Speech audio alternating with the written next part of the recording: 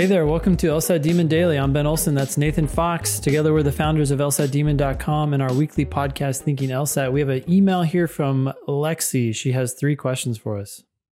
Hello, what do you think of the following strategy? Read an RC paragraph, cover it up with your hand so you cannot reference it. On a separate piece of paper, try to reproduce and write down what it said. Absolutely not. No, please. She goes on, paraphrase in a way that would not change the meaning of the original text significantly. The idea behind this strategy would be to increase your skill at recalling accurately and interpreting what was actually said. Do you think this would enhance your ability to read a text and not impart outside information onto it? Possibly improve your short-term memory? Thanks, Lexi. Ben says, absolutely not.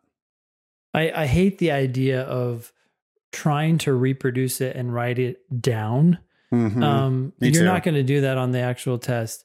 What I do, okay, so in all these steps, you mentioned paraphrase in a way that would not change the meaning of the original text significantly. I think I do this all the time as I'm reading.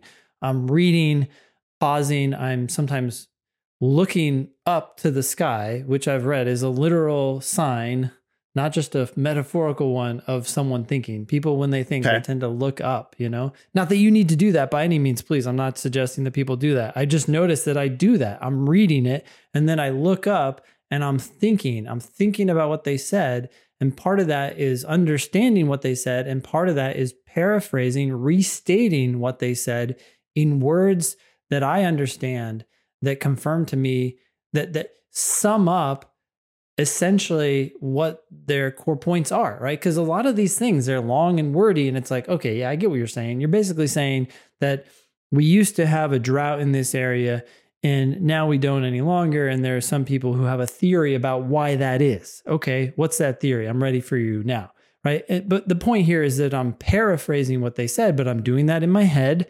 I'm doing it as I read. I don't necessarily do it paragraph by paragraph. I do it at any moment that I feel like I need to stop and reassess what's been said and where we're at.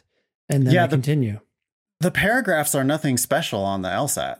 Not special at all. Some are way too long. In your writing, paragraphs should mean that there's like a meaningful, there's a break, a new idea, a different topic, like the paragraphs should mean something. On the LSAT, it's like they're kind of thrown in there arbitrarily. Yeah. And frequently, as Ben mentioned, they're just way too long. So if you're waiting until the end of the first paragraph to sum it up and understand what was said, you don't need to test your short-term memory. You need to understand the damn passage. If you understand it and actually get what the person is saying, you will remember it. That is because these ideas aren't out of this world. They're actually pretty straightforward. You're just like, oh, this is what you're saying? Okay, I get it. Continue with your conversation. Imagine having a conversation with your friend that was 15 sentences long. It's not like you'd be like, oh, boy, I got to take some notes here. Can we hold up? Right. Yeah, you'd be listening. You'd be engaging. And, I also want, I don't like this idea. Notice that she says, enhance your ability to read a text and not impart outside information onto it. But we do that all the time. That's how you process information. Who told you that outside information is irrelevant? I mean, when I'm answering a question, I'm going to be answering questions based on what was said in the passage. But as I'm reading the passage, you better fucking believe that I'm going to bring in all kinds of outside information in order to contextualize it and to understand what they're saying. There's no instructions on the LSAT that say turn off all outside information, like disavow all knowledge of the universe outside of the test. Yeah, become a blank computer. It doesn't say that. Has no understanding of the world. Yeah, that is not what we're doing. So wherever you learned that, you can forget about that. That's not. Let me give an example of this so that people can understand what we mean by this. So the other day I was reading a reading comp passage in class, and it was talking about how the world was getting cooler. The Northern Hemisphere was getting cooler.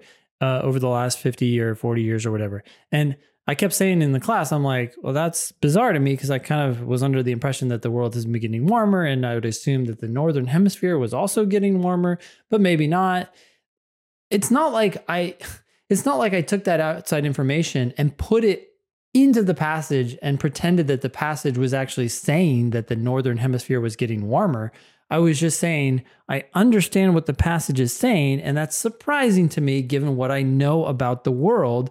And it helped me understand or put in context what the passage is saying, which is ultimately what they're going to test us on.